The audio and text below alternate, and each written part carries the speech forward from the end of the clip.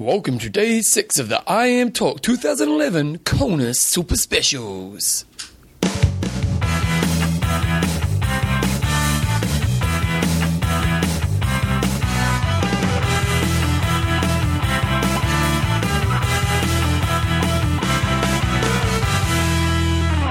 Guys, welcome along to episode. We're not going to call this an episode. It's the undone episode, John. It's a kind of super special. Kind of super special day 6, but it's been released like a week later. Yes. Because John and I are still in our hotel room, and we've got a funny thing we're going to do at the end of this show, and it could be crying with laughter funny. It could be. Could be crying with laughter funny because we'll talk about it at the end of the show. But basically, we're still in Hawaii now, and it's post-day after the race, and so we're just kind of sitting around doing some work. And what we're going to do on today's show is we're going to do a bit of a talk about what's happening in the scene right now, and then we're going to release the media conference, which was around about an hour and a half long, wasn't it? And so, ballpark. Yeah, and it's a good listen. So we thought, well, you guys can have a listen to it as well. We recorded the whole thing. There's and so anyway, so we'll talk a little bit about that. But let's just do the sponsors. Endurance Sport Travel.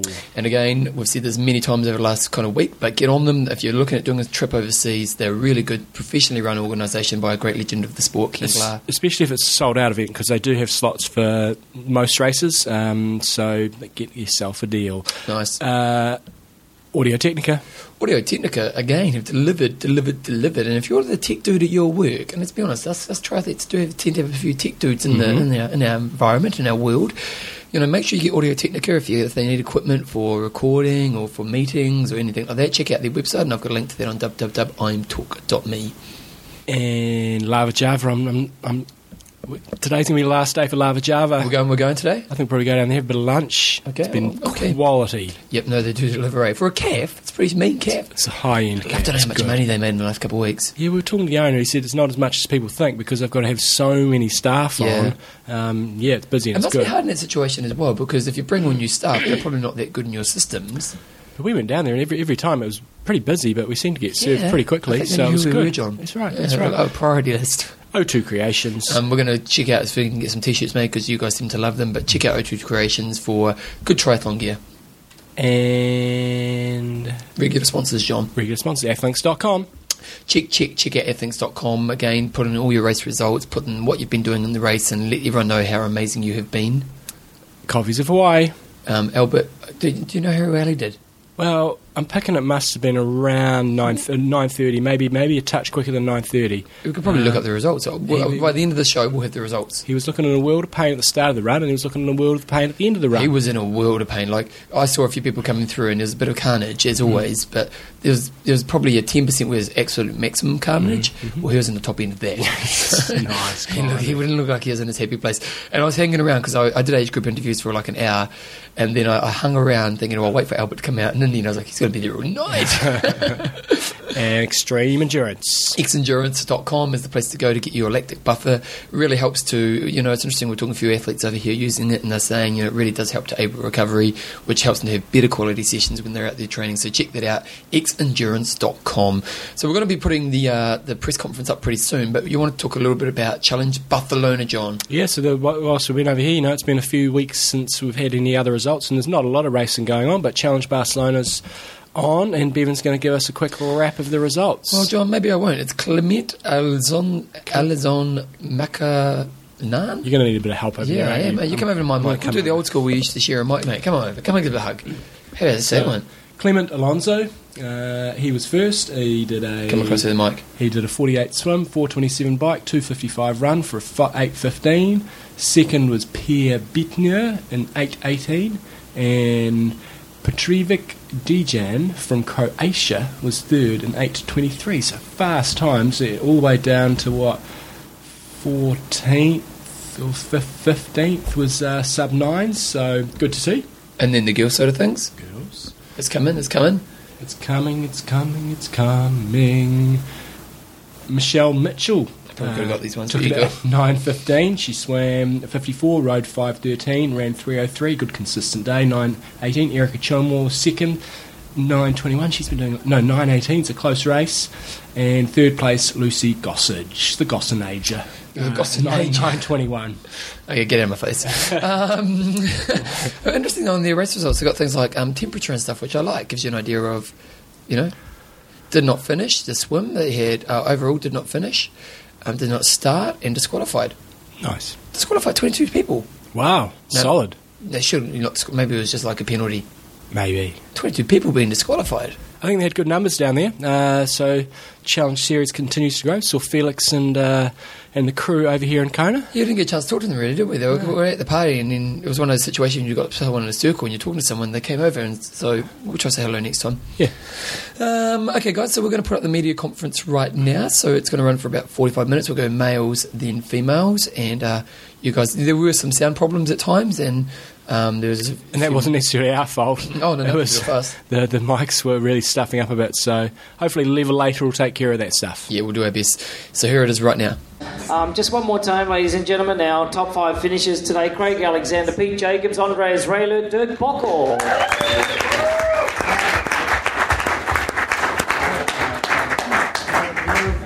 So what ended up being a record-setting day out in the lava fields today was an incredible day. Over the last 5 years, we've had 4 near-perfect years, but today ended up being one of those days that was going to go down in history right from the gun. Andy Potts got out to a great lead on the swim. Pete was on his feet there for a little bit, and then Andy just started to get away a little bit, and then out onto the bike ride. The boys really gave it everything going up there. There was very little wind to speak of after they turned down at Kauai High, heading up to Hawaii, come with a bit of a Maui wind, which is a headwind. So on the way back, it was a tailwind back down to Kauai High, and then the boys did a great job on the way back, coming into T2. Chris Lieto had about a 4.5 minute lead, then heading out onto the run. Sort of held the lead right up until about that 6 mile mark, and then Craig was probably within striking position. He was probably as close as he's ever been to the lead, and the quickest he's ever gotten into the lead, and was able to hold it. He was pressured by Andreas Raelert early today.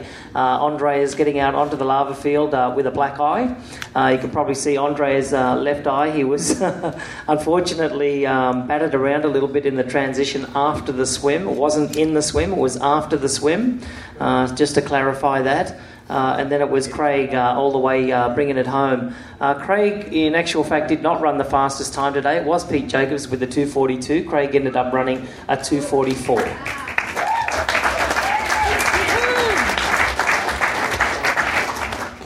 What we set out with during the week was always going to be a fantastic race this weekend with a new Kona Points ranking system. The top 50 athletes in the world qualified for this fantastic World Championship. So we knew that it was going to be, just a calculated decision on each of these guys' efforts to get up there early in the race and do what they do and do it really well. And what ended up being not only the best 50 people in the world, but Craig Alexander, your champion today, took down a 15-year-old record. 8:03.56.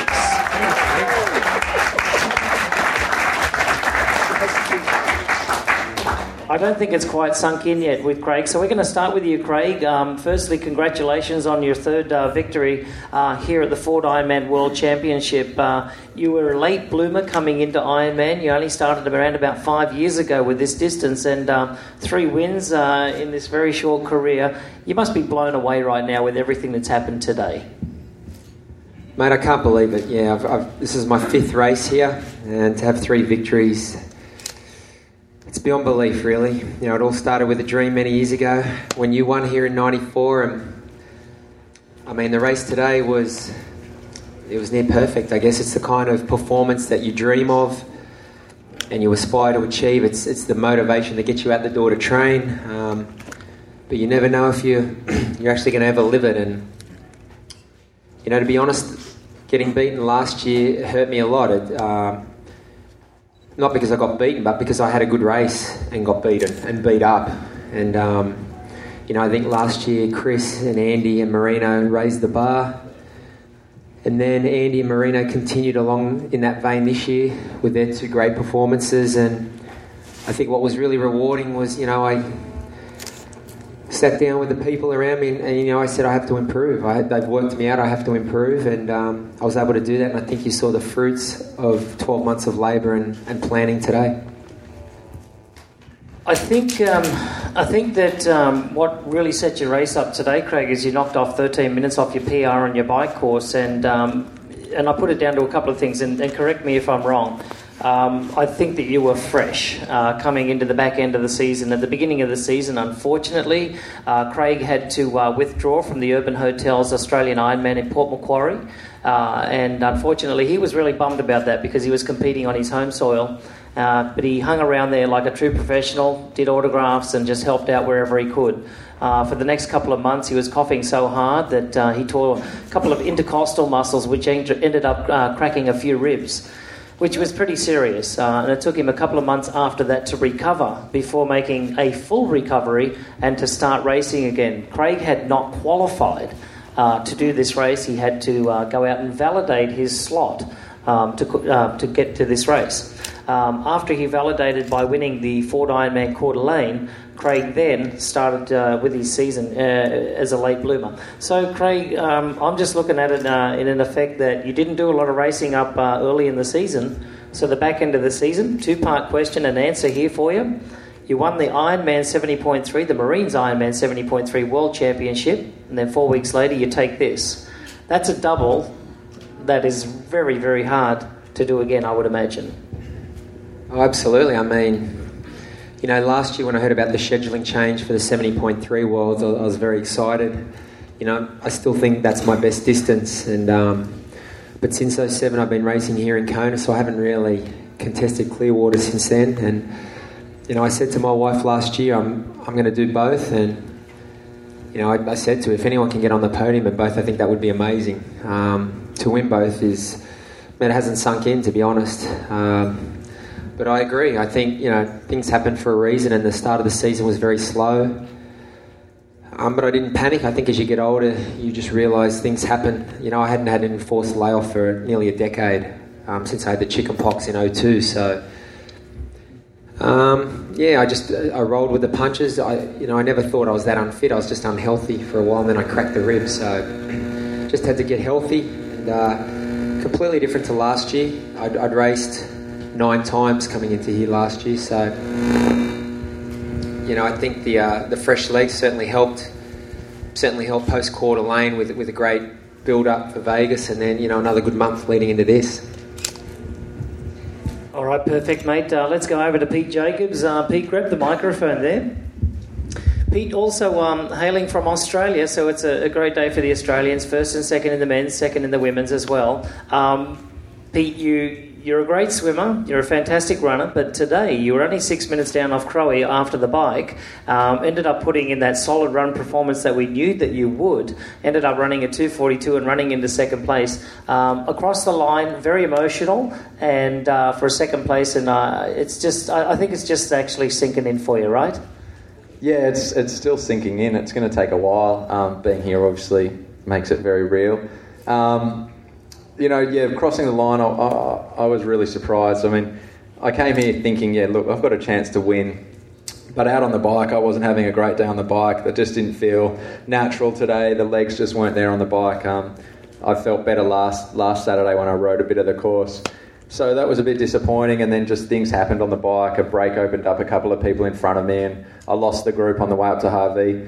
So we worked with a few other guys on the way back, and I was writing my excuses on the way back to my family and friends. I was going to, you know, imagine what I was telling them. Look, it's just not my day. I didn't feel good, blah, blah, blah. And so that's why to run up into second, I just can't believe that I ran up into second. And that's what Ironman does to you. The day, you know, brings out the best in you, and I think that you found out today that the champion is living somewhere inside of you, I think.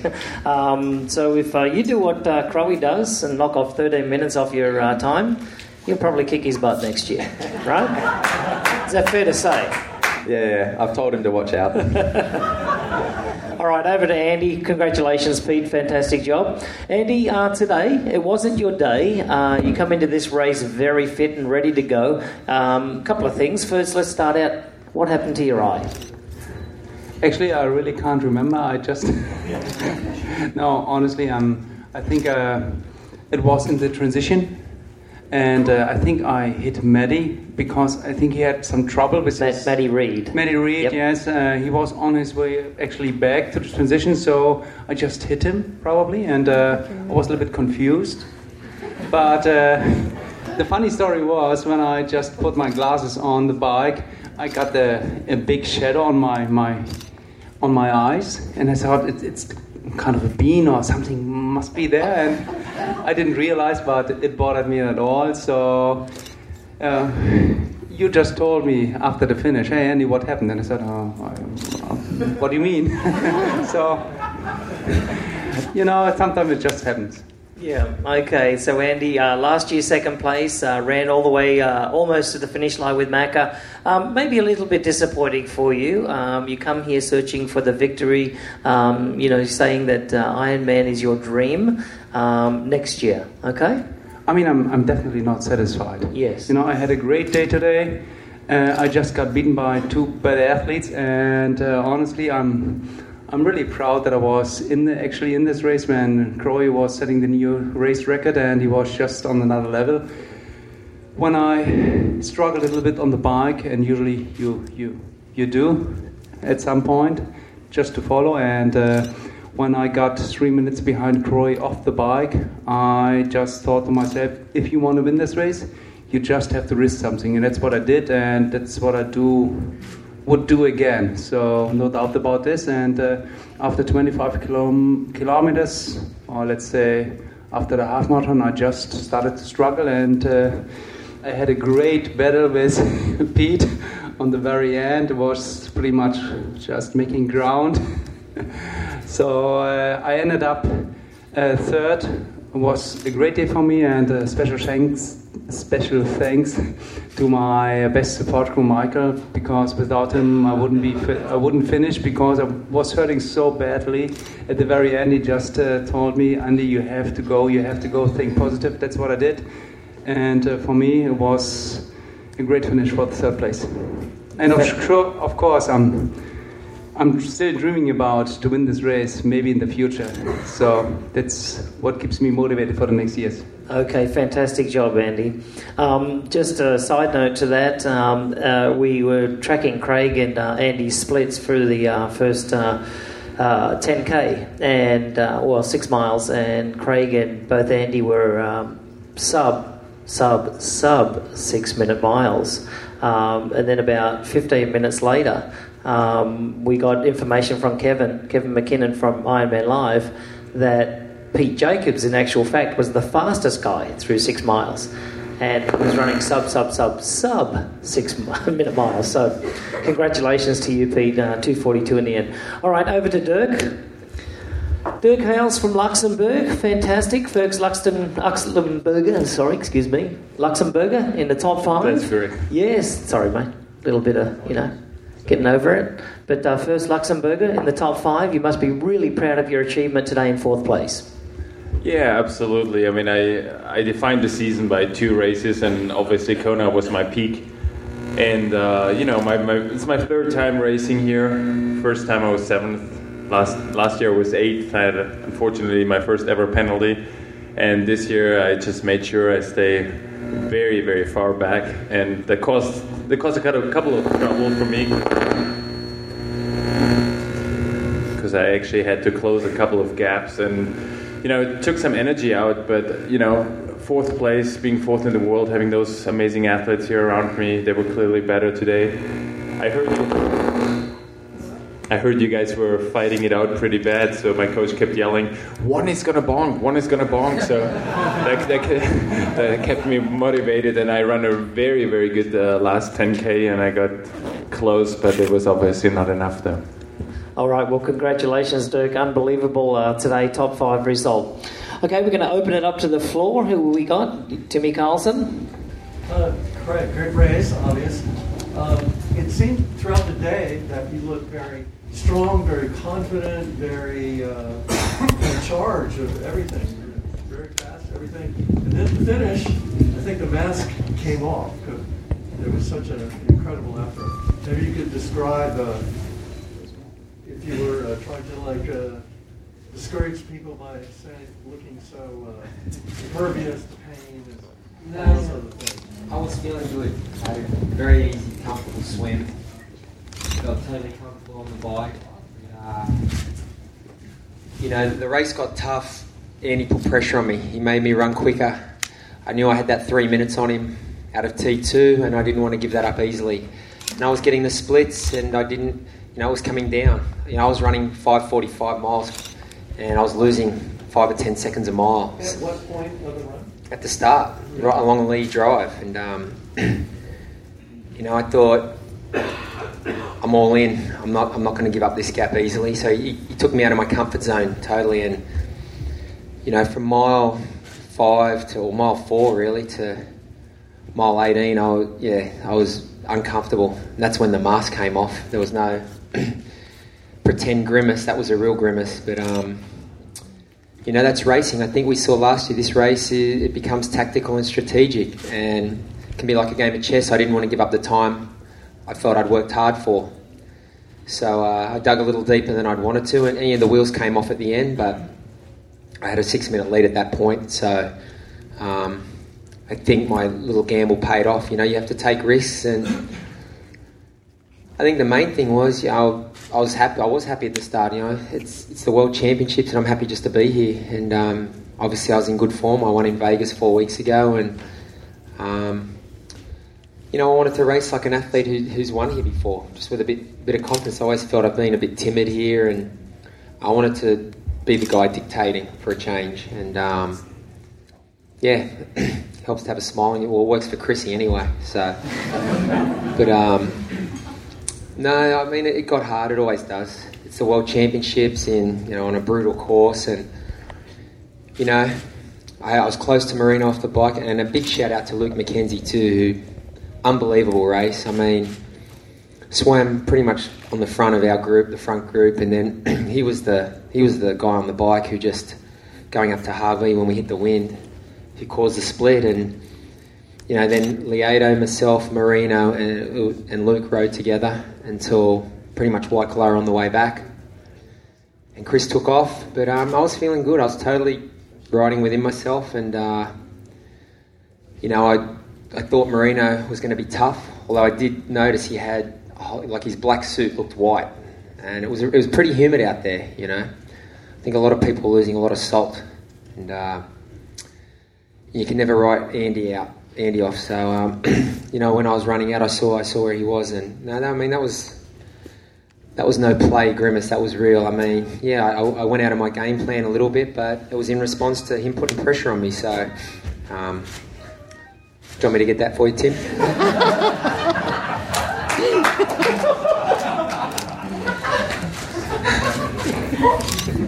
So I mean, I think the thing is, and that's, and I think that's why last year's loss hurt me so much, because I didn't race badly. I raced well, but I got beat up. And when you race well and lose badly, it hurts a bit. And Tim, get the phone.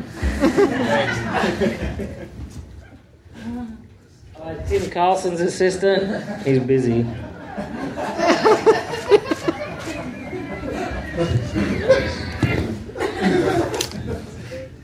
Where were we?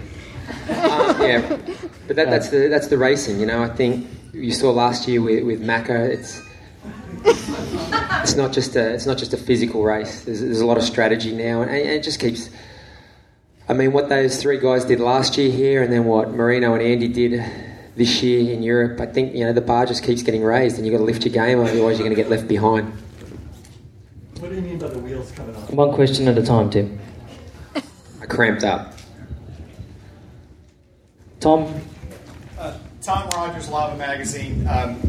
When you had that great time in Nevada on what everybody said was going to be a difficult course where that could be done, did you get a feeling that maybe you were going to have a really, not only win here, but have a speedy time? And also, how does it feel to break the record on this course after so many years, on a course that most people think is actually a harder, a little bit slower course than the ones that Luke Van Leer and Paul Fraser set their records on? This is not the same course they raced on, and there's an extra hill, and the swim always seems a little bit longer. Yeah, I think in fairness to the greats of the past, our sport's been caught up in technology. We now have aerodynamic bikes, aero helmets, nutrition. So I think it was always inevitable, given the right conditions, the record could go. As far as the race in Nevada, when I got over the broken rib, I did a great 10 weeks of training, and Las Vegas was a big focus for me this year. I had a very, very good race there, and I mean, I didn't win there and automatically think I was a shoe-in here. Absolutely. I mean, it's double the distance. It's a completely different beast, and I was going to be racing some different guys. So, at the very least, I had confidence knowing that I was in pretty good shape. What does it feel like to break the record? It's totally humbling. I mean, think of the people who have raced here. I mean, I can't believe it. They must have knocked a couple of miles off this year somewhere. But no, I mean, I'm aware of the history more than anyone, don't worry. And like I said, I'm totally humbled. I remember 96 watching, I think, Greg, you finished third that year. And what can I say? I mean, to have Greg here and Mark and Dave, I mean, you know, you race to do the best you can and be the best athlete you can be, and if you make history along the way, that's awesome. That's not why you set out. That's not what gets you out of bed in the morning, but I'm not going to say it's not a huge achievement, and I mean, I can't believe it, to be honest. It hasn't sunk in.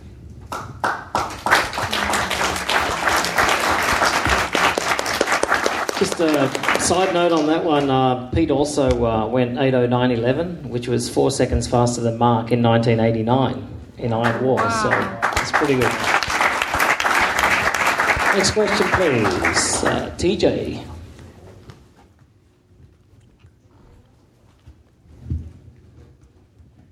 Yeah, Craig, I'm curious if, and you mentioned in the end of your last answer, the cramps. If you could take us through the psychological and physiological imagery. What was going on? What level of alarm did you have, considering where you were at, and what it could have possibly done to you? Yeah, well, there's always an alarm when you start cramping. I just ran out of salt tablets. I didn't take enough, and I had spares in special needs, but I was feeling good in the energy lab, so I didn't grab special needs. Probably a little bit of a mistake.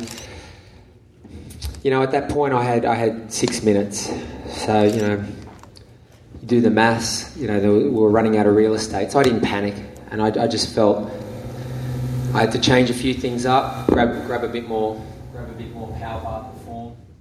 Were they getting you in the hamstrings, or where were you feeling? I was getting in the hamstrings and the calves, yeah, so I had the last time split I got was 6 minutes, so I think I was at mile 22, so I thought I'm just going to suck it up and run to the top of Mark and Dave Hill. And my stride length was getting shorter and shorter, the hamstrings were getting tighter, and but, you know, you're 2 miles or 3 miles from a world title, so yeah, I just figured the uphill running would help a little bit too, just change the angle of everything and shorten the stride length. And but I got up to the top and had a little stop and a stretch, and you're always concerned because you don't know if you're going to be able to start again. But fortunately, I had a buffer, and I heard that Pete had walked through an aid station, and a couple. So that's always good news to hear. But it's always alarming, you know. I was reading the race magazine yesterday, and they talked all about Paula's meltdown in '95. So, you know, if she can collapse on a leahy drive, I think anyone can. So, yeah, I mean, it's alarming, but it goes with, you know, there's so many great things about this race, and one of them is you have to think outside the box and solve a few puzzles out there. And, you know, I just grabbed a bit more power bar perform. I noticed on the right, on the bottle, it says cramp crushing. So I thought, well, that stuff's going to help. So seemed to work all right. Next question, please. Over here.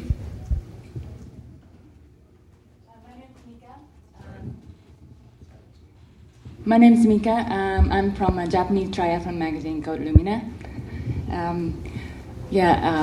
At the last stretch, I saw you when you were coming around the corner, and you were running really fast, but already smiling and grabbing your Australian flag.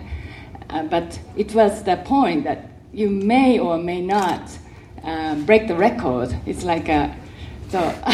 I wonder at what point you felt you're sure that you're gonna make the new course record?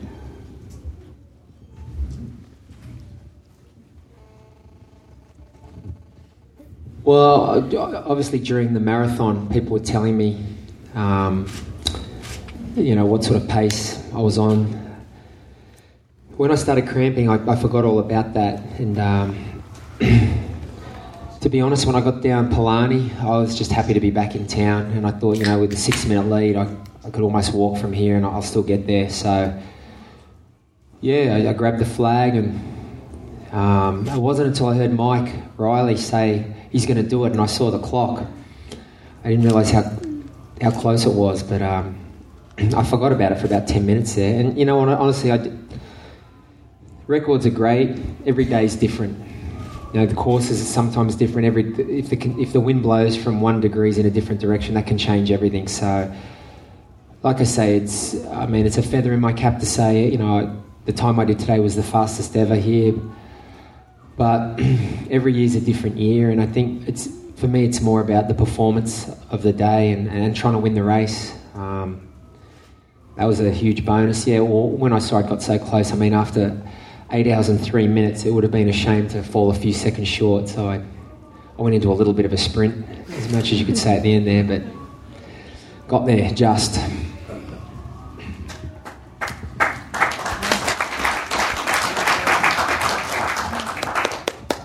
Question for Pete. You haven't stopped smiling since you've been sitting down here. I think we all knew you were capable of something like this. You had a great run last year, but how surprised are you, and how good does it feel to finish second on a record-setting day from a countryman of yours? And if you could just talk about how motivated you are by the guy sitting next to you. The reason he hasn't stopped smiling is because somebody else bought him pizza. Come on, mate, he's Australian. But now he gets about $1 million in Australian for his second place anyway, so go ahead. Yeah, not likely. It's more prize money a few years ago, wasn't it? It's getting less and less for the Aussies as our dollar improves. Exchange rate. I'm incredibly happy to finish second to Craig and to beat Andreas. Last year and for the last 12 months, it's been all about these two guys. So to split them and get second place is, I'm really, really happy with that. And like I said, just complete surprise to have gone from feeling very down on the bike to have run through into second place. I still just can't believe that I'm second in Hawaii. It could just as easy be some other small race that I got second in. I'd be happier than that too. So to get second here and to have gone, where did I go, 8:09:11. It's really bizarre that a month ago I said to my manager, my guess for my time is 8:09 if it's a good day. So it's really bizarre to have gone that fast. And so in terms of how motivating it is to be racing Craig and to try and improve myself and my weaknesses to be able to win this 3 times like he has, or just beat him once would be nice. I'm really looking forward to next year to work a little bit harder. I'm incredibly motivated by my result today, to know that 2 years in a row I can have the fastest run, that the heat doesn't worry me on the run and I kind of enjoy it in a weird way. And I didn't have a great run. Like I started cramping when and Andy was catching me and he caught me again, and my quads were absolutely shattered. So last year they didn't get shattered and they were fine. So to think, I was probably on a bit quicker pace before that happened. So I'm really motivated to come back here next year with a few more months under my belt training than I did this year. I had a stress fracture early in the year and. In my foot, and that kind of delayed my training. So next year I'm going to start further out, ease into it, and be much better prepared for next year. Also, somebody left their Sony. Is it yours? I could have recorded it for you, but Tim? Andreas, you had a magnificent year. You broke the Ironman distance world record at Roth, and you're completely, I think, ready for this race. And then, can you just describe what what was going on today? You had a great race, but it was just a little bit less than you wanted. Of course, you get on the start line with your dream and to win this race. If you don't do this, then you're not ready for the start. And there's no guarantee in sport at all. And there are always some better athletes out there. And it just comes, that you have to put your cards on the table at the very end. And if you talk about the perfect race, probably it was not a perfect day for me, but I still had a fantastic race. So, and if I look back, I never had such a day when everything goes really well. Unfortunately, I just got this little trouble in the transition zone, but even on the bike I felt really good, and we were pushing really hard on the bike, and some other athletes were just a little bit stronger, which is not unusual. And pardon? What was the little trouble in the transition? If you check the He's already said that, Tim. Matty Reid come back in to get his stuff and whacked him with the elbow, and check your recorder, it's on there. He's too busy with his phone. All right. And to make a long story short, of course I had some issues in the race, but you always have some issues to handle with. I mean, Croy had some cramps at the very end, so it wasn't even a perfect race, probably a perfect day, but otherwise he would finish sub 8 hours. And if you talk to some other people, they probably would say, there were no chance to do it under 8 hours, but that's the way it is in this sport right now, because the guys are so fast right now. And personally for me, like Croy said, last year he had a good race. He was just got beaten by better guys. That's what it is right now for me a little bit. I mean, Croy was just on another level, and Peter as well. So, but it keeps me really motivated to come back next year and to have another try and to do it together with Mikey. Awesome. Next question, please. Up the back here. You're not allowed to ask your brother anything either, Michael. My name is Michael Raylat. I'm the younger brother of Andy. So, Croy, I just checked online that you're on the start list of the ITU Long Distance World. So, I'm just wondering if you're racing or not. I nominated for that earlier in the year when I was sick. I wasn't sure what I would be doing. I wanted to leave my options open, but I don't think I'll be there. I'm getting back to Australia on Wednesday, so I think it'd be hard to get on a plane again so soon. And, I've drained so much out of my family. It's time for me to get back on deck, put it back, I'm not getting on a plane anywhere. Unless I want a divorce. I don't think that's going to happen, mate. She needs you. Okay, next question. Mary, you're not getting the microphone. TJ, Triathlete Magazine. For Craig and Andreas, I'm curious about, Craig, you talked about how the race is different every year in terms of conditions, but this year was different as well in terms of the point system. And I'm curious as to how that impacted your strategizing, especially, Craig, considering all the challenges you obviously faced. What's your sort of comment and analysis on how it's affecting who got here and how you perform today?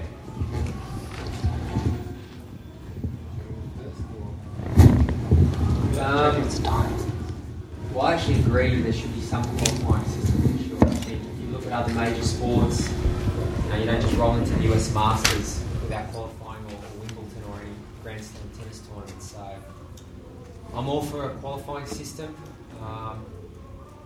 I think what's happening now is, I guess we're in a process of change. I like the structure we're getting in the sport. So you have your marquee races, your World Championships, and then the next 2 days you have your regional championships.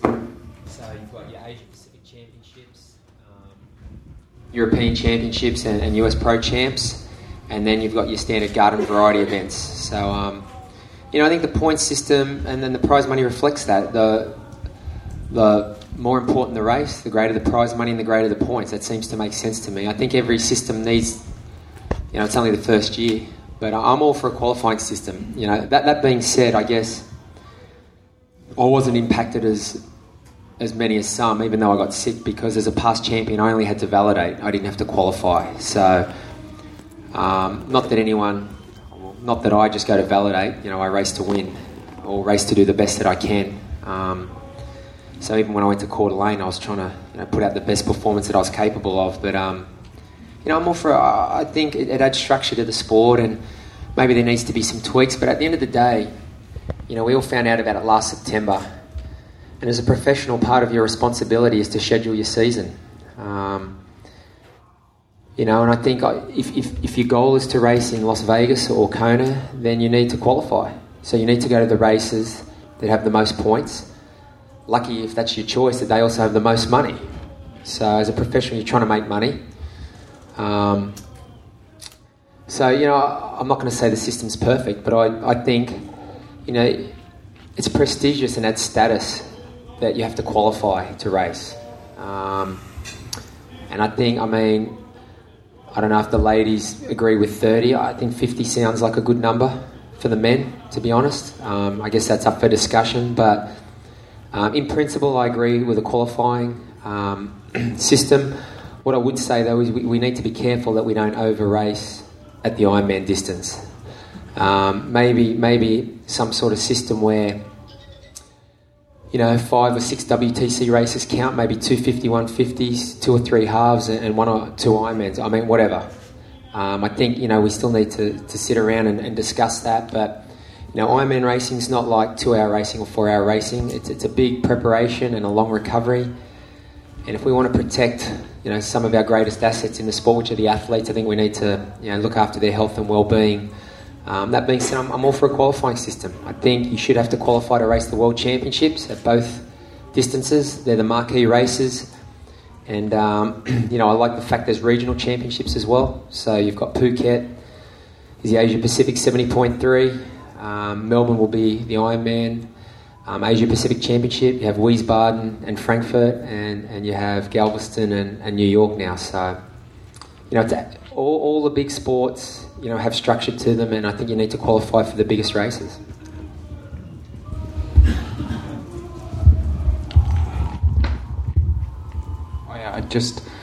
I just totally agree with what just Croy said. It's every sport has a kind of a ranking system for a world championship, and if you talk about the world championship, then you need something like this. Of course, there are some issues right now about the rankings and how it works and how you can protect the athletes not to do as many races, because if we talk about, for example, Ironman races, then it's like a marathon. You just can perform maybe 1 or 2 races in the year to have a peak. And in general, I just can say, of course, yes, it's right to have a ranking system and to get the best athletes on the line. But how it works, probably we have to discuss. But there's no doubt that I would say we don't need a ranking system. Then on the women's race, it was Chrissy Wellington who ran a 252.41 to take the record, and she held that for about 3 minutes before Marinda Caffrey took it back with a 252.09. So there was 4 records set today on the women's race. There was no overall record, so our 2 run record comes down and the bike record comes down as well. But overall, it was Chrissy Wellington who hung tough all the way till the very end there, overtaking on the run into first place to capture her 4th world title. So welcome, please, the new Ford Ironman World Champion for the 4th time, Chrissy Wellington.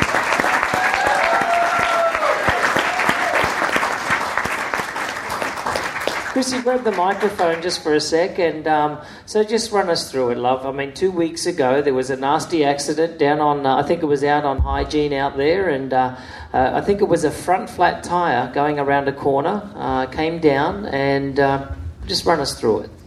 Yeah, like I said at the press conference, my nickname is Muppet, Muppet by name and Muppet definitely by nature. For those that don't know, Muppet is someone does incredibly stupid things, which I have a tendency to do. 2 weeks ago today, I was doing my last long ride with Tom and a couple of others. I had a front flat tire, didn't realise I had it, went round a corner quite fast. Next thing I know, skin hits asphalt and I leave a large proportion of my left elbow, left leg and left hip and a little bit of blood on the tarmac out there, just very close to Boulder. First thought that went through my head, oh dear, this is quite suboptimal preparation for an Ironman World Championship. I didn't start last year and all my friends and family have paid an incredible amount to come back this year and here I am lying in hospital. Luckily, nothing was broken. They x-rayed my elbow, my hip, my ankle. Nothing was broken and I knew at that point that I would be racing, that it was going to hurt more than anything has ever hurt me before.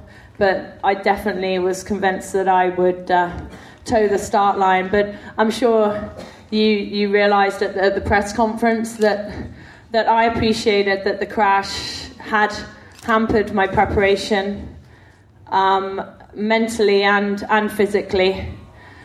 And I was unsure what the toll the crash would take on my body. And sometimes that doesn't manifest until, you get out there on the race course.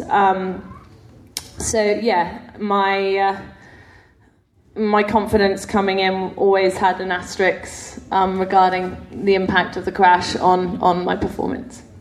Just run through really quickly, 3 a day. Started out with a swim that was a little bit slower than normal. Get onto the bike ride, which was very unfamiliar territory. You're usually in the lead, and then onto the run. So go through all 3 legs and the finish line. Yeah, I don't want to play on the crash too much. A lot of athletes come into this race with niggles, and obviously I'm no exception. But I've torn my pec and intercostal muscles. So swimming has been very difficult over the past week. I haven't actually been able to swim and ended up in hospital after trying to swim on Tuesday for 6 hours. I knew the swim was going to be difficult, and it proved to be the case. It was very painful, and I did what I could, and I just tried to keep in my head the words of my favourite poem, if you can keep your head when all about you are losing theirs. But, I just tried to keep my head. I just tried to stay calm, just tried not to panic, and had faith in my body and mind to push through. So, once onto the bike, I didn't purposefully go out to try and chase anybody down. I knew that Julie and obviously Karen are phenomenal bikers and would put time into me, and I was more than prepared for that. But I'm also cognizant of the fact that Ironman is a very long day, and it's comprised of 3 disciplines, and we have a marathon to run. So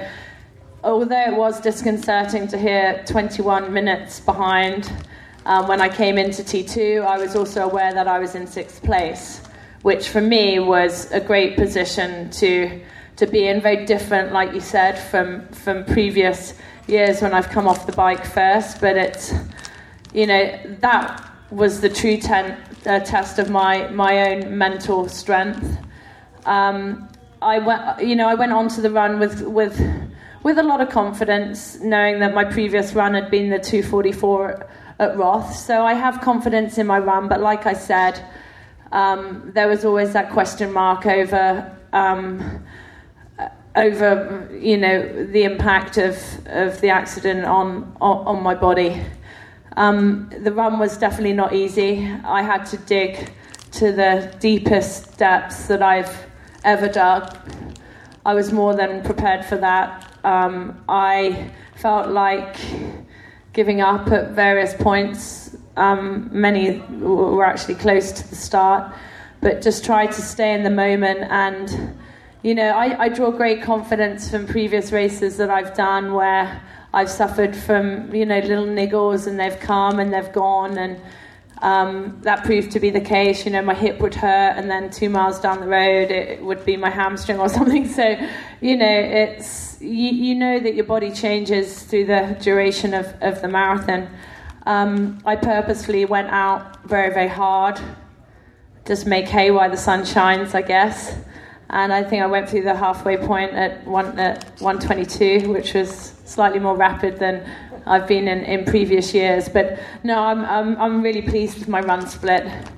Obviously, I faded towards the end, but yeah, very, very, very, very proud to have run a 2:52.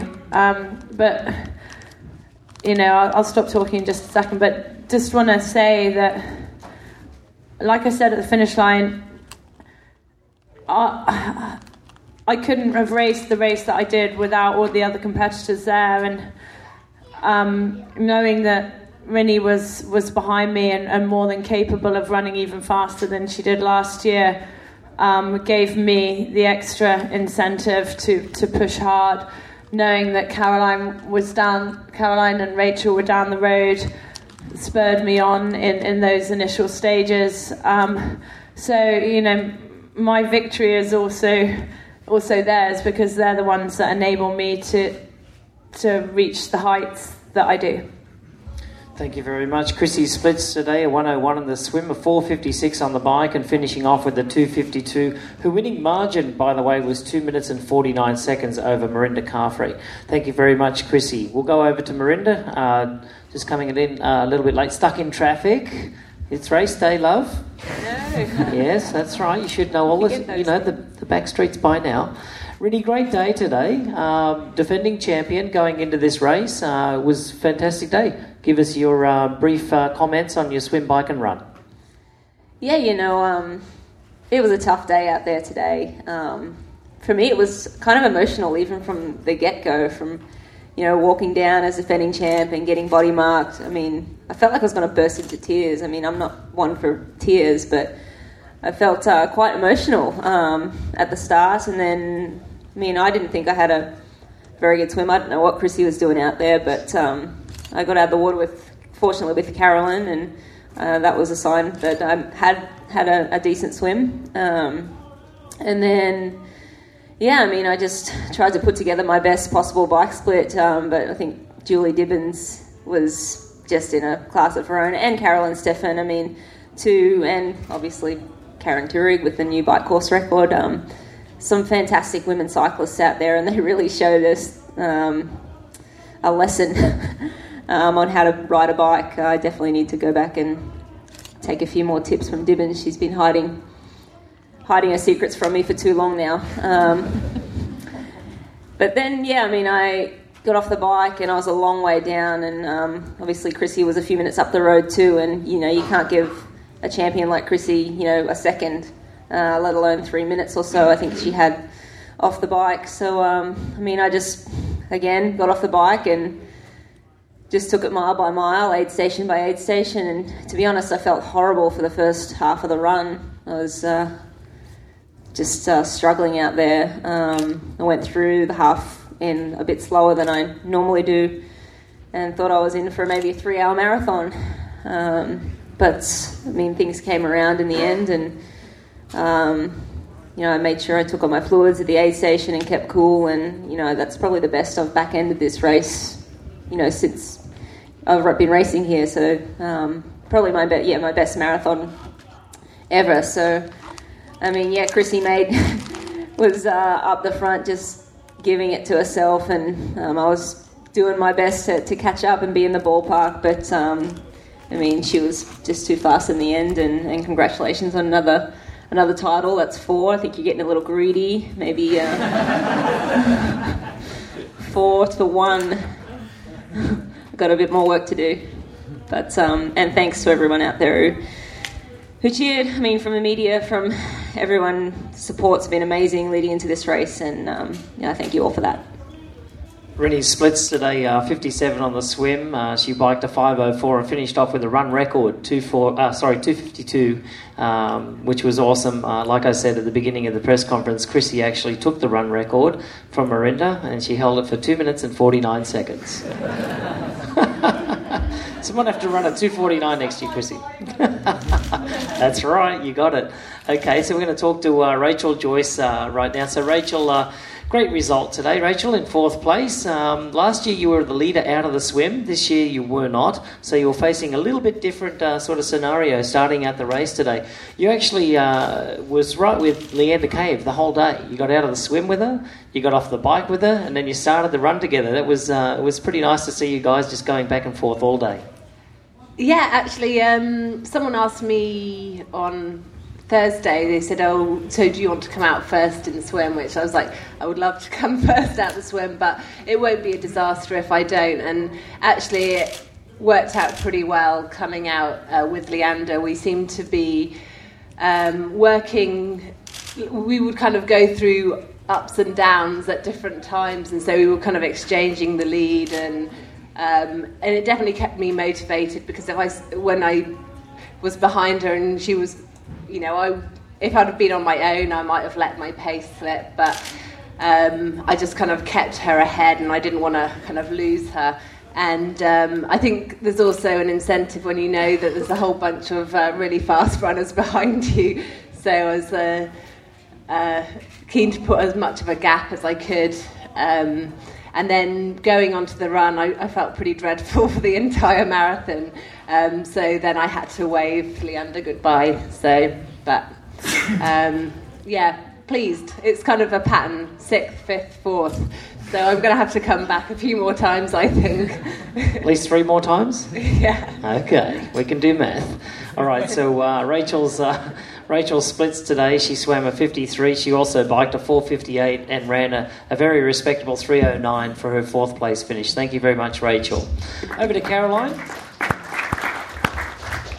Caroline Steffen, 2nd last year, 5th this year. Caroline, you were pretty tired at the end there. This was a gruelling race. It seems to me that the easier the day with the conditions, the harder the race, because you guys just push yourself so much. On the bike, there is no freewheeling. You're just absolutely pushing yourself. And then out on the run, there's no hiding from anything today. The sun was out for most of the day. The haze was supposed to come over, but it did not during your race, and the humidity came out with the rain over the last couple of days. Is it fair to say that today was a tough day? Yeah, definitely. It was way harder than last year.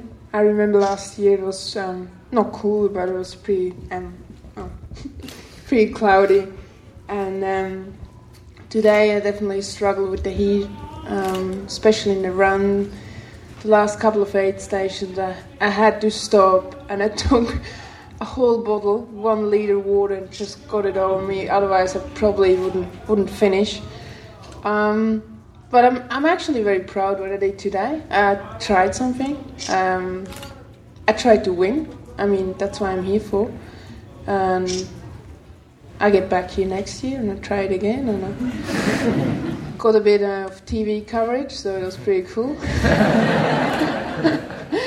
It's cool for my sponsors, I guess, and my family at home, which they didn't saw me for a couple of weeks, and for my boyfriend and his family and all my friends. So now it was pretty cool to lead the race in Hawaii, and I'm very proud what I did today, and top 5 after 2nd place last year. I reckon top 5 in Hawaii. That's pretty good, and it was tough today, and I struggled in the end, and yeah, I have to say I was actually injured this year.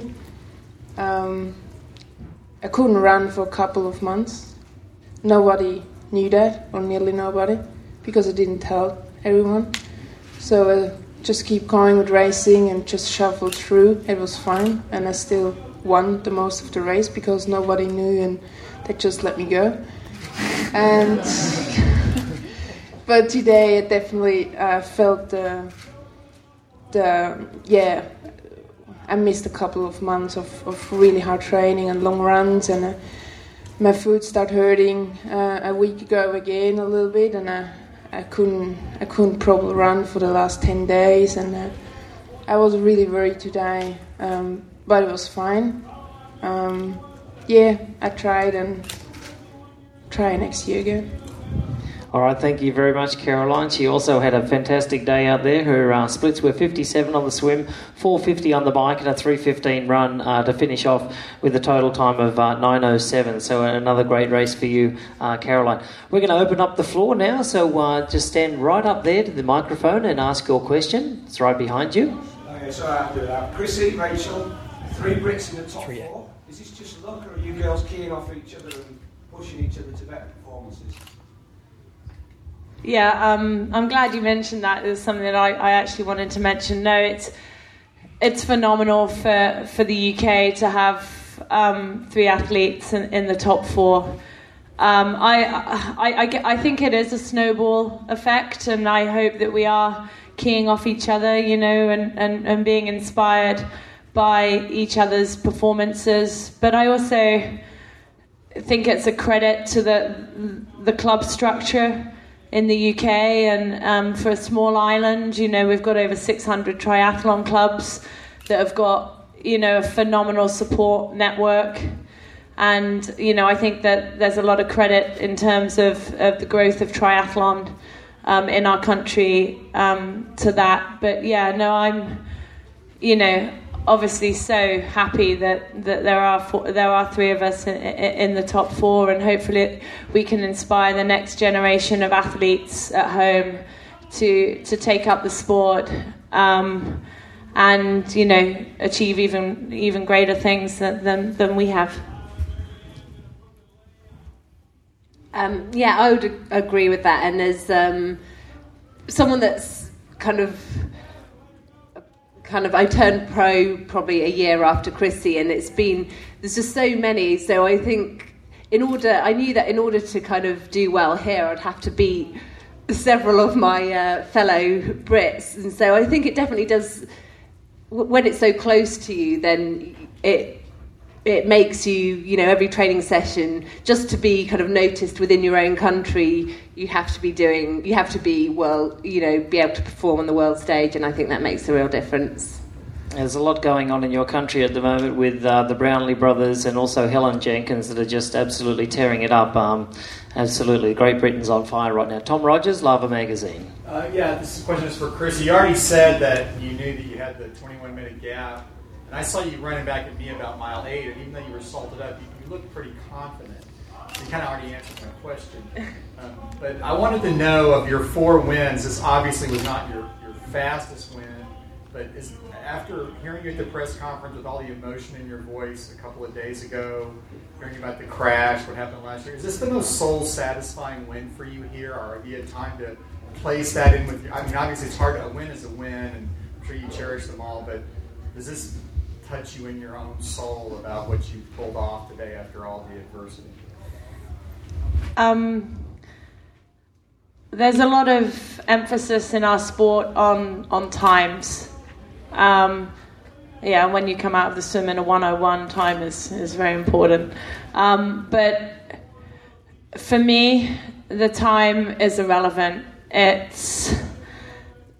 I judge my success on whether I feel that I've given the race absolutely everything, mentally and physically, and I could not have given any more. I left every ounce of my heart and my soul on that race course today. Going into many races, you don't have the ideal preparation. None of us do.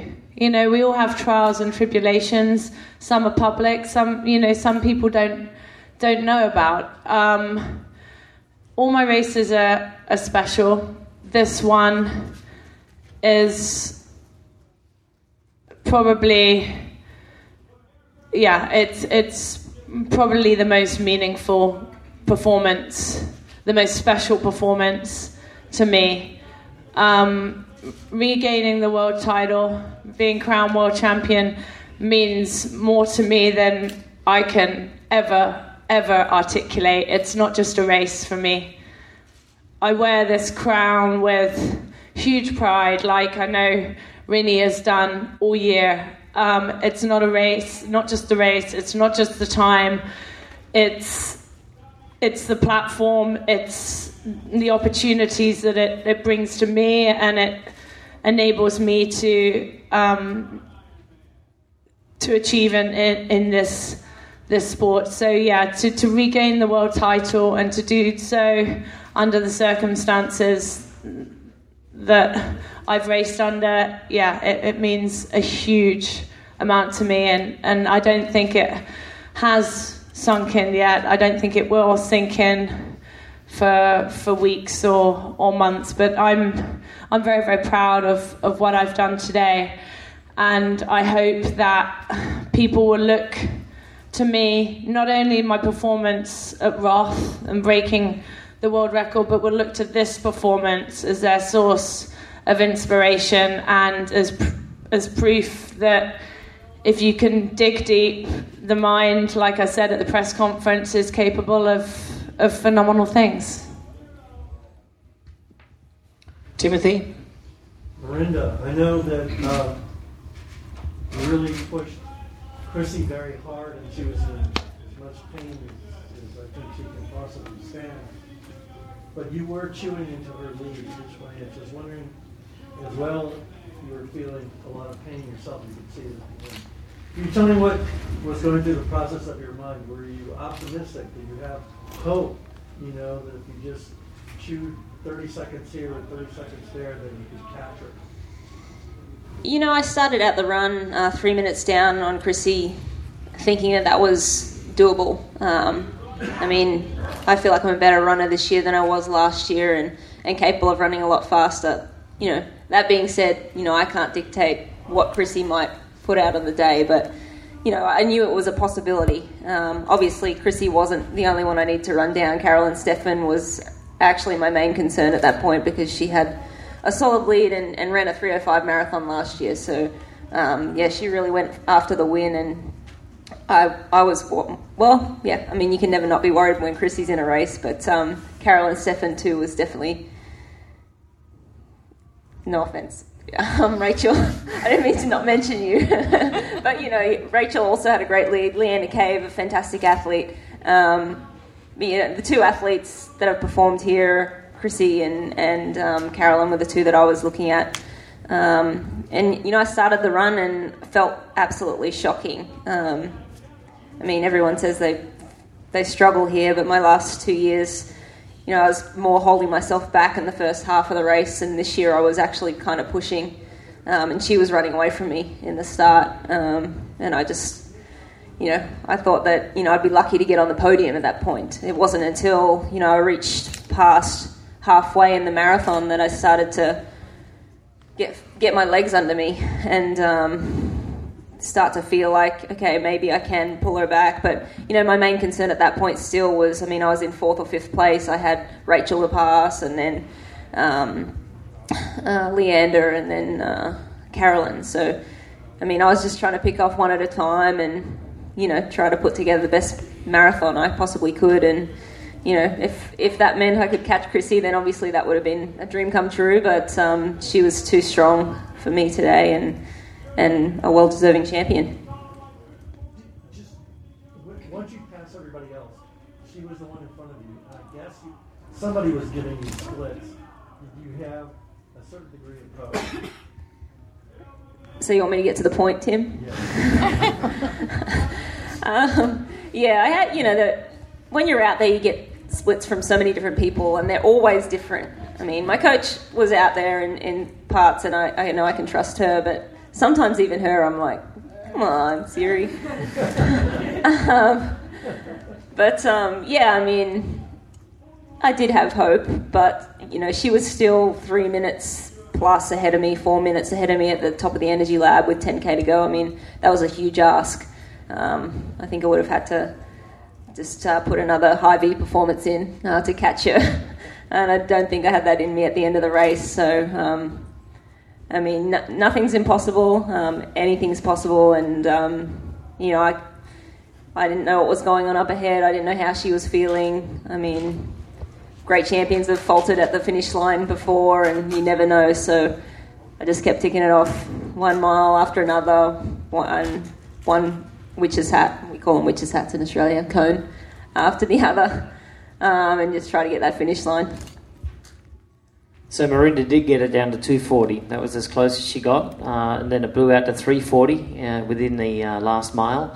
And then Chrissy ended up winning by 2:49. So you can probably thank a few high fives to the crowd for that one. All right, next question, please. TJ.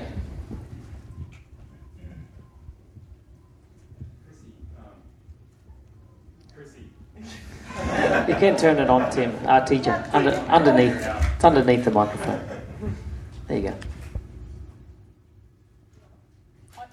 Okay. Just leave it there. That's fine. You've spoken in the past about how much pressure you put on yourself, the expectations that you have in yourself to perform. But obviously there are the things you can control and the things you can't control. And last year you came in, you confronted one of those things you couldn't control, and you couldn't start the race. And I'm curious to what degree that haunted you this last year, and with what happened in the last couple of weeks, how that played into how you felt, any fear you had, and who was there to help you get through that so that you could have the performance you had today? It was devastating, like I said before, not to start the race last year. It was an emotionally incredibly difficult time for me, and I spent a lot of the period between Kona and Ironman Arizona working with my strength coach, who also does some kind of mental coaching as well. So I spent some time with him and slowly got my confidence back, and also got physically healthy again. And that was very important. My performance at Ironman Arizona, I feel that I was misquoted in people reporting me saying that was my Kona. It was never going to be my Kona, but it was the performance I would have wanted to have given at Kona. And I think that put a lot of my demons to rest. Having a performance like that, whilst it wasn't the World Ironman Championships, I did break the World Ironman record there, and that gave me, great confidence. So I think I don't like to dwell too much on things. I'm a very positive person. I did throw my toys out of the pram, got very upset in the days after Kona last year, and then you have to move on. You can't dwell on those kind of things, and you have to be mature enough to take the lessons, and I learned a lot of lessons, like I said at the press conference, particularly regarding rest and recovery. And Dave Scott, my coach, and I worked hard to kind of nuance my program to reduce the volume, increase the intensity, and get more rest and recovery integrated into that. And that's paid dividends definitely this year, as has paying great attention to my nutrition. So there's some of the things that I did take from last year.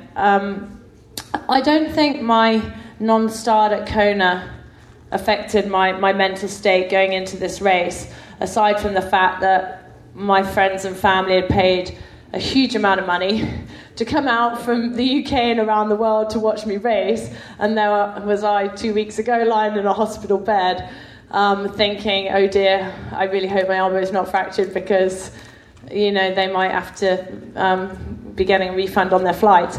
But I don't feel that last year put any excessive pressure on me this year. Obviously, the preparation going in was very, very different this year. The last 2 weeks. Prior to that, I felt that I was in the shape of my life, and thankfully, that physical fitness, I was able to draw on that physical fitness today to achieve what I did. But But yeah, like you said, no one puts more pressure on me than I do. Yes, I feel pressure from external sources. I feel, a weight of expectation from the public. I feel a desire to achieve great things in order to inspire and empower other people. But ultimately, I do this for me. And I will never, ever, ever rest until I know I've given it absolutely everything.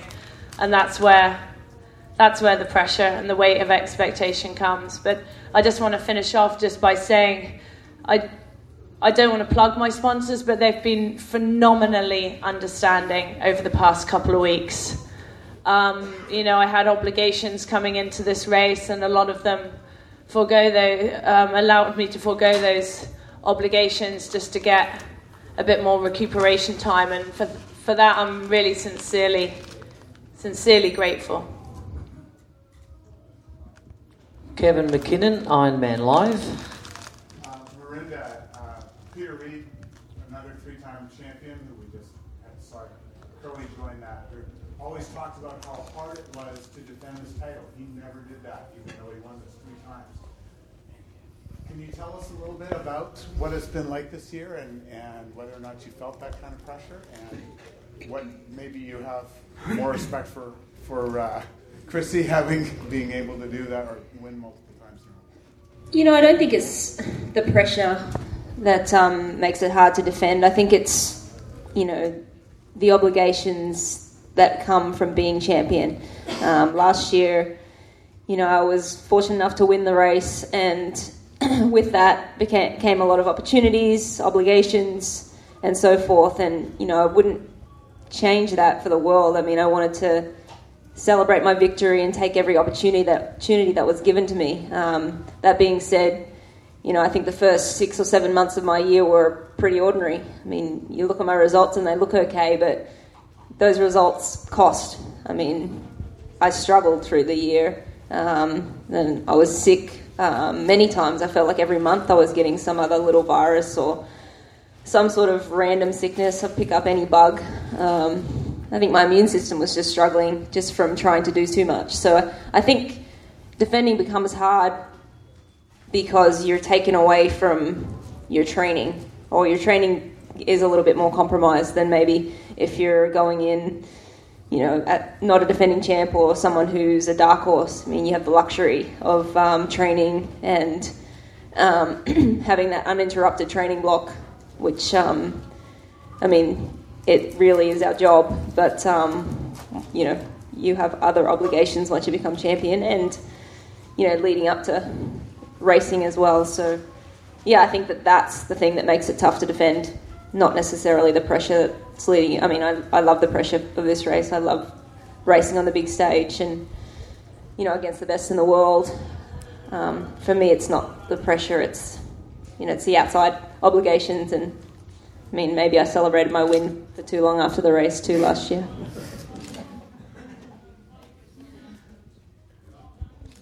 Questions? Timothy. Rachel, was this your best race you've ever had? What is the best race you've ever had, if not? I was really pleased with my race in Ironman Lanzarote this year, mainly because I think I was 3 minutes off Paula Newby-Fraser's record, and she's such a legend, and to get that close was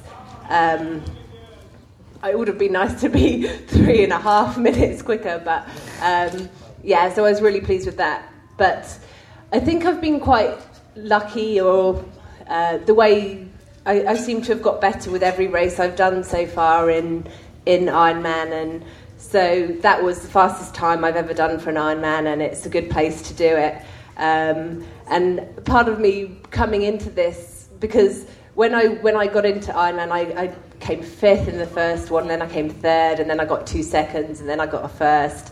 And coming into Ironman Hawaii, this was my third time, and I'd come 6th and I'd come 5th, and it's very easy to think I'll always, I will come 4th in this one, but I have to say I felt bad, going past Caroline in that last 200 meters, but part of me was thinking, but 4th would make a nice pattern to that.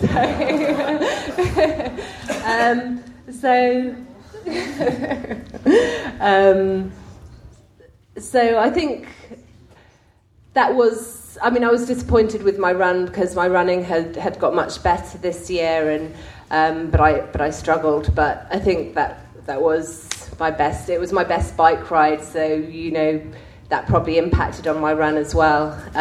So yeah, I think it's my best race to date. Nice work. Thank you. Kevin McKinnon, then TJ. Carolyn, you talked a little bit about the foot injury. You still managed to win rather impressively in Frankfurt. Were you injured at that point?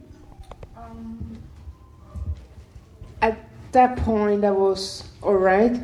The injury starts in January, but yeah, it was a plantar fasciitis problem on my foot. And yeah, it started January, and then I thought I can manage the whole thing till Ironman Australia, which in the middle of the marathon it started hurting really bad, and I was walking. And then I find out if I'm actually running on the outside of my foot, I still can keep going, and it's still quicker than just walking. So I keep running on the outside of my foot, and I won. But after that, I couldn't run for probably 2 months. Got a cortisone injection, and and then after that, I start running 20 minutes for 800 meters.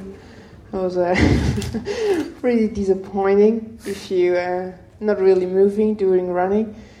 And then a couple of races coming up, and I didn't told anyone, so I went really hard in the swim and bike, and then had enough lead for just shuffle through the run.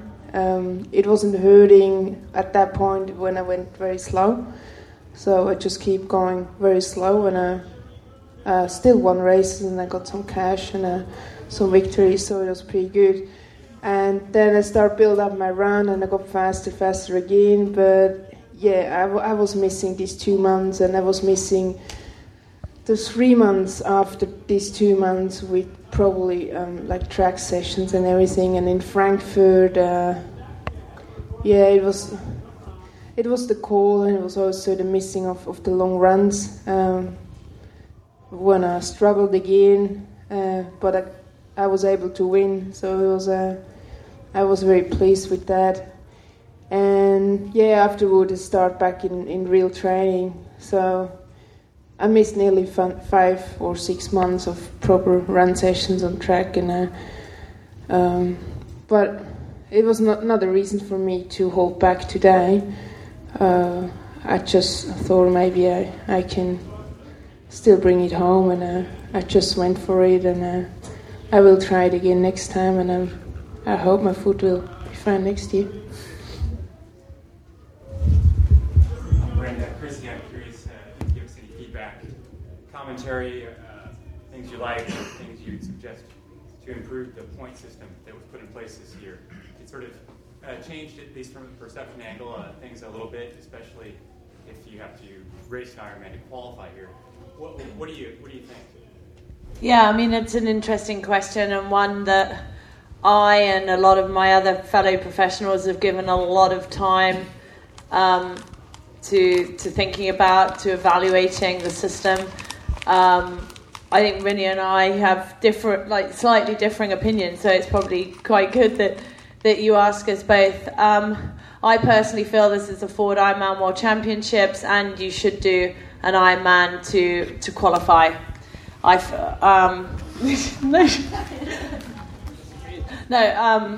others will disagree with me, but that's my own personal opinion. I feel that there's a very, very credible half Ironman series now, and the World Championships for that is, a fantastic race in a great challenging location. So a 70.3. The 70.3 points should count primarily towards that, and if you want to race here, then I feel that you should validate your slot with an Ironman, whether you're a world champion or otherwise. It'd be interesting to look at how those that have had to have raced more to accumulate points performed today, because there are many athletes from last year at Kona that accrue a lot of points from racing Kona, only had to do one more Ironman, whereas others, Mary Beth Ellis, for example, did 3 Ironman races. So it'd be interesting to see how the performances of those that had to race less to accrue points compared to those that have had to have raced more. Obviously, we can race strategically. We can choose which races we want to do. But not every pro has that luxury. Those that have, the financial backing of sponsors can afford to fly to different continents to be able to race in different places. Whereas, the lower tier pros might not have that choice, and they have to race the races that are in their home continent, which might not give them enough points. So I am troubled by the fact that the lower tier pros might not be able to afford to fly all the way around the world all year to accrue enough points. But I think all in all, the point system is working well. I think it adds an element of excitement. I think that the smaller fields, the referees may dispute this, but lent to a much more fairer race, particularly on the female side. I'm sure there was some drafting out there, but the smaller field, I definitely think, minimised that drafting, as did the 30-minute gap with the age groupers. But no, I give my qualified but wholehearted support to the ranking system, and I think it's the first year, and we've got a lot to take away.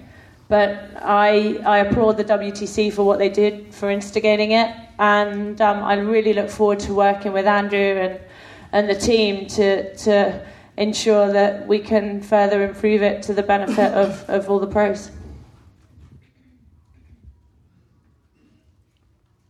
Yeah, Chrissy and I do have a couple of differing opinions when it comes to the points system. We've had some heated arguments in the past. I don't agree that, I'd like to see the top 5 in Kona get automatic selection and have the right to choose whether they want to do another Ironman. I think if you've proven yourself here, then you shouldn't have to go and race again. I mean, for me, it's more about longevity in the sport and looking after your body. I mean, obviously, Chrissy can perform fantastically well over 3 Ironman, and other women too can do a few more a year. But I feel that, younger athletes who want to do Ironman I don't see the point in telling us that we need to just go and validate or do another Ironman.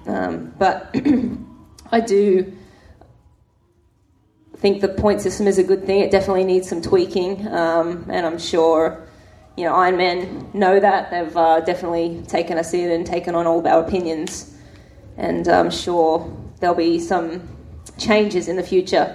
Chrissy mentioned Mary Beth Ellis, and I think that, Mary Beth Ellis was a special case, and even she says that, she didn't take the smartest route to get to Kona. You look at athletes like Joe Gambles, who didn't race here last year. Since Joe Gamble's last Ironman, I've done 2, because he did one in Wisconsin and validated his spot there. He was smart. You can work the system, and if you plan your year out accordingly, then, it shouldn't be that hard to get to the start line if you're good enough. today in the swim state you had the 30-minute gap, which seemed to have a big influence on the race. Do you guys want to have a 5-minute gap between the males and the females when you race? Yeah, thanks for raising that. I mean, the others can speak, but very simply, yes. We would really appreciate the women having a separate start to the men, and 5 minutes would be fantastic, so it still leaves a 25-minute gap between. Yeah. Some, yeah. I think, I mean, yeah. You never really know where you are. Sorry. Yeah, you never know. And last year it worked to my advantage and I managed to sneak off in a group. This year that didn't happen, and even in the pack I had no idea if there was just one other woman, or, I mean, you kind of look for caps, but you don't really know. And I think if we were separated, then you'll be aware of where people are, and it's much more about how we're swimming rather than, because you can train for a start with the men, you just work on a very fast 400 metres, and then that should be enough to get you away. So. All questions? Okay, we're going to wrap up here pretty soon. Timothy? Chrissy, that was a magnificent performance, really intelligently done, really well executed. But at the end of this race, I guess I've seen all your Ironmans here. It looked like it looked like you'd been so completely drained that you weren't focusing in your eyes. What was really going through your head, if anything at all? I mean, it looked like you were just shocked. I was emotionally and physically spent. The last couple of weeks really took their toll on me mentally. I had to fight very, very hard to stay confident in myself and in my ability. I drew heavily on my friends and family who were amazing and never ever lost faith in me. But yeah, it was a physically and emotionally draining performance. It was very different from performance from anything I've ever given before. And it's, like I said before, it's the one that I am the most proud of. But yeah, at the end, I was spent. I left everything out there. Ladies and gentlemen, thank you very much for your attendance tonight on behalf of the World Triathlon Corporation. Radio Jumbo. Well, what do you think of the press conference? Because it's only a day after for us.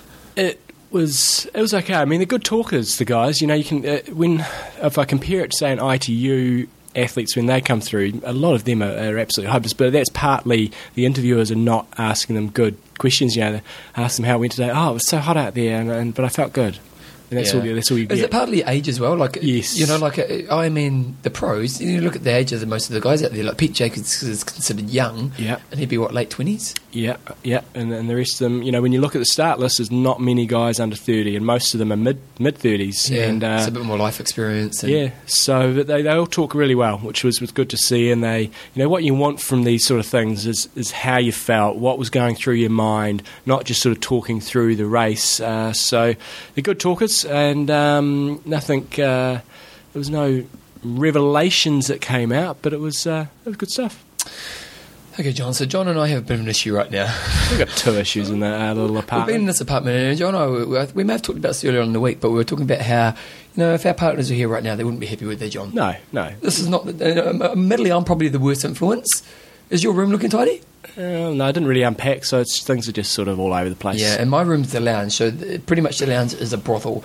And Joe's made her goal, which I love. She said to me, we were just chatting on Messenger a minute ago, and she was just saying her goal is to not be so anal about being tidy, which I like, but she still wouldn't like this environment. No. And we turned up on the first day, Jumbo, and we cooked some food. Or you cooked some food, didn't you? What happened? I cooked up a nice little sort of vegetable bolognese sauce, and used quite a few veggies. Good feed, and shoved all the stuff down the incinerator, so the little thing that whizzes around in the sink, and went to turn it on, didn't turn on. What happened? Just doesn't work. Oh, so it didn't even work from the start? No. I wouldn't even know it doesn't work. Well, that's what you would expect. So and I shoved quite a bit of stuff down there. And so now we've got broccoli and mushrooms and bits of pasta and everything down there. It's been there all week in this hot environment. So that was incident number 1. And then this morning... This is a hard subject to talk about without going down the bad path. But Bevan came out of the toilet and said, I'm feeling pretty hollow after that experience. So John was obviously busting. and there's been a blockage in the room. Yes. Let's put it that way. There's been a pretty big blockage. So we thought that we'd get the handyman to come fix it. So you went down to see him, you were like, oh, what happened? Yeah, I just called him up, and all they've done is given us a plunger. So it's the only fair way in the situation, because we both contributed to the problem. In life, there's only one way to solve a problem, and I think this is a rule for all relationships. Paper, scissors, rock. Yeah. And so you have to do a paper, scissors, rock. Like if you have a moment where if you've got a kid and you want to change the nappies, I don't want to do it. Paper, scissors, rock. If there's a job, who's watching TV and one of you has to get up and answer the door, paper, scissors, rock. So John and I are going to have a paper, scissors, rock tournament. On 3, we go 1, 2, 3, and it's first to 3. It's not just a once-er. It's best of 3. No, so just first to 3. I we'll be here all day. No, best we won't. of 3. It doesn't take that long. Let's do it. First to 3. Hold on, I've got to think. Just do it. Ready, set, go. 1, 2, 3. Yes! 1-0. We did paper, I did scissors. Okay, ready, go. 1, 2, 3. Yes! 2-0. Jeepers, that's not looking promising. It's going to have to be a comeback. Okay, ready, go. 1, 2, 3. Yes! Oh dear. It's a downtrow. I should actually get punished further for that. I didn't even get on the scoreboard. I'm quite happy right now, team, as you could probably tell. What's your strategy? I don't know. At least it's mine that's required to be unblocked, not yours. Exactly. So John's probably he's not looking so happy anymore. Oh dear. I'm so relieved. I have to admit I was a little bit nervous. Can I claim, because I won the Paper, Scissors, Rock tournament, can I claim I walk away victor from all the challenges? Well, I would have beaten you in the transition challenge. I'll give you that. You probably would have beaten me in the 1K challenge. Yeah, the slow would have been interesting. You probably, the slow one I reckon I would have taken you. We'll give you the victory. Yes. Make you feel good about yourself. I'm feeling pretty good about myself without the victory. Yeah. I don't know what strategy to use here. Because the problem is you've got to bestow stuff. If you're a new listener to the show, we're normally much more high level. Okay. So what have we got coming up? I'm going to be on holiday when this comes out. Yeah, John's and Criteria. I'm back in Christchurch, just working away. Well, sponsors, John. I'm sure they're loving that. Athlinks.com.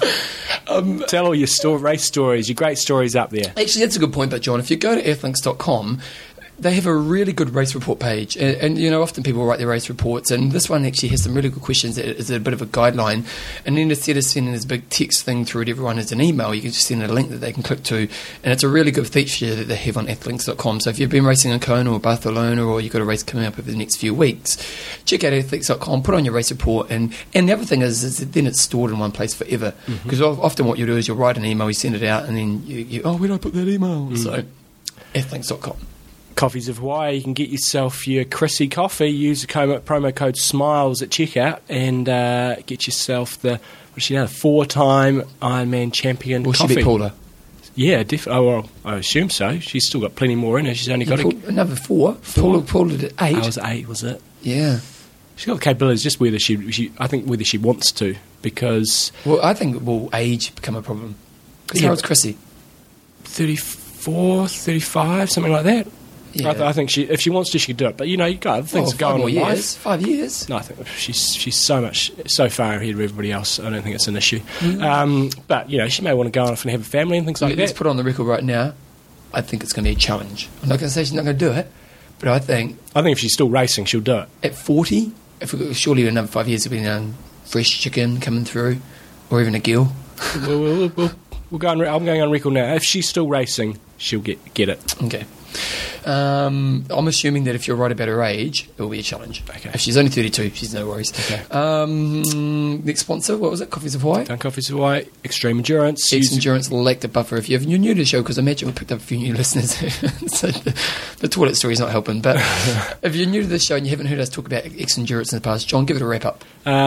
lactic buffer, so that helps your performance, and then on the flip side of that, as an athlete, and then it flips on the other side, it really helps in your recovery, which also helps your performance as well. So sort of a double whammy, 2 for 1 you get with this deal. And you know, like a lot of supplements, you know, I have to admit I'm always a bit of a skeptic when it comes to supplements, but you know, the thing is that John's used it. Admittedly, I haven't used it. I want to do a good fast run soon, so maybe I'll be using it in the next few months, but John's used it. Lots of you guys have been emailing us through saying how you really are feeling the effect of it, so it's, you know, the evidence is in the feedback. That's right. It's all good. And then the sponsors, just for our Kona Super Specials, last time we gave them Endurance Sport Travel, Lava Java, Audio Technica, and O2 Creations. And John, the listeners. And the listeners. Yes, I'm going to do my listener rant one more time. Don't do your listener rant one more time. We just say thank you. Well, we wouldn't be here without you. Special thank yous to those who know they donated. So what happens is we get emails from people going, I feel guilty I didn't donate. Don't worry, you can donate to the next one. We'll be coming back. But we've got a lot of content out. We're really proud of what we did, and it only happens because you guys wanted us here. So any other goss, John?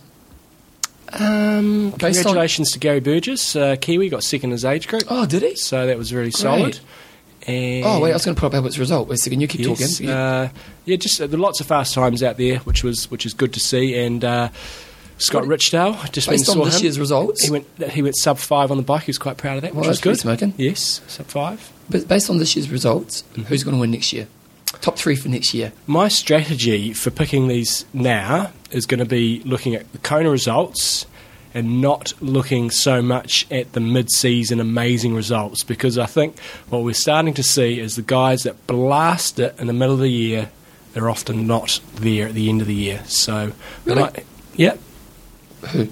Marino this year, Andreas Raelert this year, blasted it in the middle of the year. Guys that were on form, crushing everybody, didn't perform. You look back to last year, Pete Jacobs hasn't done much this year. Granted, he's been injured.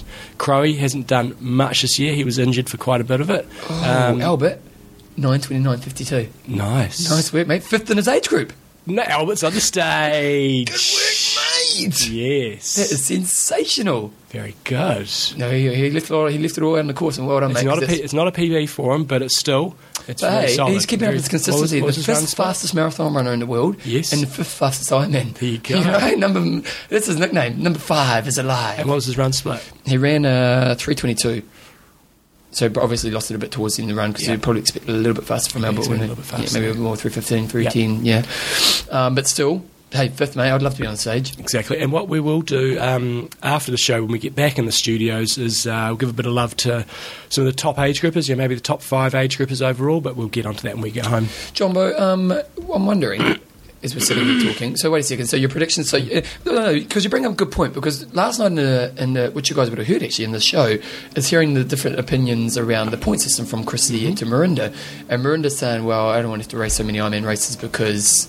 you know, it's so hard on the body. And your point is saying that you're looking at the guys who are smoking at mid-season, you're saying they're not performing as well at Kona. And if you look at Jacobs because he injury, and then Crowe because he had that sick period, does that mean, you know, what do you think the point system is, the implications of that on the point system? Well, if you do well in Kona, you've got a massive head start on everybody. So anybody in the top 10 at Kona, they go and do themselves one of the championship races, have a reasonably good race there. Just tossing probably back, tell me whether I'm right or wrong here, I'd say they'd be pretty much sweetened. Do that, do a 70.3, boom, you're in. But it really does bind you into this series. But some of the guys like Terenzo was saying, you know, for him and Cameron, they really want to do Ironman New Zealand. Yeah, and it's also a money race for them for sponsorship, isn't it? It is, but times are changing, and we've got to. Change is not always easy, but those are other races around the world, like Ironman New Zealand, like Ironman Australia. They're going to lose their significance, I think, as pro racers, because I think people just will have to start racing tactically, and that's what we as an audience want to see. Is we want to see the big guns going head to head, and that's what WTC are trying to do. So I like it. And what And again, they say, well, but what about, it's been at Taupo for so long, or it's been at Port Macquarie, you've got to support those races. What I think they've done is they've gone to big cities. They're making their major races, big city races. High-profile races. It's exactly what ITU do. They basically go around, like, we're going to London, we're going to Sydney, we're going to Seoul, we're going to big cities, and that helps with the profile side of things. So. Well, and I'm not putting word in Andrew's mouth, but the impression he got when we talked to him, and you guys heard this, was that it sounds like he's keen to get more prize money for the pros. And in doing that, they're going to be having these key races, which, like I don't know what they're thinking, but, let's say they do get, up Kona to 200,000 or 300,000 for a win, and then one of those other races is worth 200,000 for the win. That does help bring the prestige of the sport up, and it sounded like Andrew was identifying that, bigger media coverage is going to be one of those things, and big money and all that kind of stuff in big cities is what's going to get that, isn't it? Exactly. So I feel for a lot of the races they are going to lose their significance, but I think this is the right. I suppose the question I have, I know this is probably going to be a long show now, but I suppose the question I have then is, if let's say I'm a pro athlete, and because Kona's always going to be Mecca, if I'm doing Texas or New York now, the New York race is kind of the American race, it's kind of key, North America. So if I'm going to do New York, when is New York? Middle of the American season, I think. So I don't know, ballpark, July, August, okay, like that, probably. And I want to win that one. I'm going to smack the crap out of myself to win it. You're pretty much saying under your theory is that you're going to compromise Kona. So do you think someone like Crowe wouldn't even bother doing one of championship races and just validate? No. Yeah. If I was a pro, I'd look at going and doing. You're a bit croaky today, mate. I would go and do Melbourne. Big points early in the season, knock it on the head. And maybe even an easier race where you don't have to push. Maybe you just turn up and do. For the past champions, that's obviously the choice for them. But for everybody else who've got to get points, I'd go and do Melbourne, and then you don't have to do that much. Just race tactically. You go. But everybody's got to choose what they want to get out of their career. Like we saw Cameron Brown drop out yesterday. If I was in his shoes... Do we hear anything from why? But I think he's probably just so far back. Yeah. I mean... No, because someone was running with him, and I was talking to Maddie Reid's... Maddie Reid's wife? Yeah, she was saying someone was running with him, they were running really well, and he was running like sub 4 minutes. And but you're sub 4 minutes, you're half an hour off the pace. It's like, can't be bothered. Someone like him, I'd do a Belinda Granger, and I'd just go and race challenge and go and race other races, pick up paychecks. You could still make a hell of a lot more money than what he's doing now, but without Kona. So... I think you're going to see the non-WT specialists start to emerge as well. Guys that are, say, finish here between, say, 10 and 20, great athletes, maybe think they're either can't get up to that number one position, can't get on the podium, and they can go and get some good paychecks. So, I don't know. I think it's really exciting for the pro athletes. There's so much choice out there now. If you want to go to Kona, you've got to play the WTC game, and you've got to go do the races. And if you want to get here, you go and do the points races. It's pretty simple, and they've got better money. So it's not like it's just you've got to go and do these points. We're going to screw you on the money, though. They've got better money. So I think the other thing as well is that everyone's acknowledging that it's early days with the point system, and I don't think anyone thinks it's perfect. But it seems to be that when you're hearing the pros in those interviews before, that they are open. WTC seem to be open to the discussion of making it work, and so. It was never going to be perfect in the first year, and it's a work in progress. So, all good, John. Well, that's pretty much us for this week. It is. Thanks to everybody who's said hello to us over here. It's been really nice. People bumping into us. Yeah. Hopefully you achieved your goals. Yes, and hopefully we'll see... Well, we don't know if we'll be back here next year or not, but all things going well, probably will be. WTC have actually been great over here. We've given them a lot of crap over the years, and we'll continue to do so if they do things that are wrong, which we don't agree with. But they've been great over here, and... you know what? We're building a relationship with them, and it's got to be good for you guys. Yeah. So, all in all, solid John, trip. Just two more things. Good luck in the toilet. Yes. And next week we're back in the studios, and we'll back to a kind of normal length show. We'll try to keep it to an hour 7 next week. Yes, sounds good. Okay, guys. I'm Russ. I'm Endo. Train hard. Train smart. Kia kaha.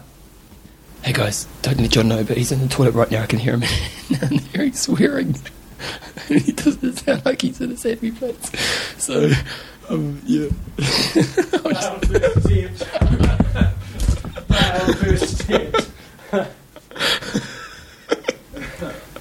You can't get them more. He's going to go for round 2. Oh.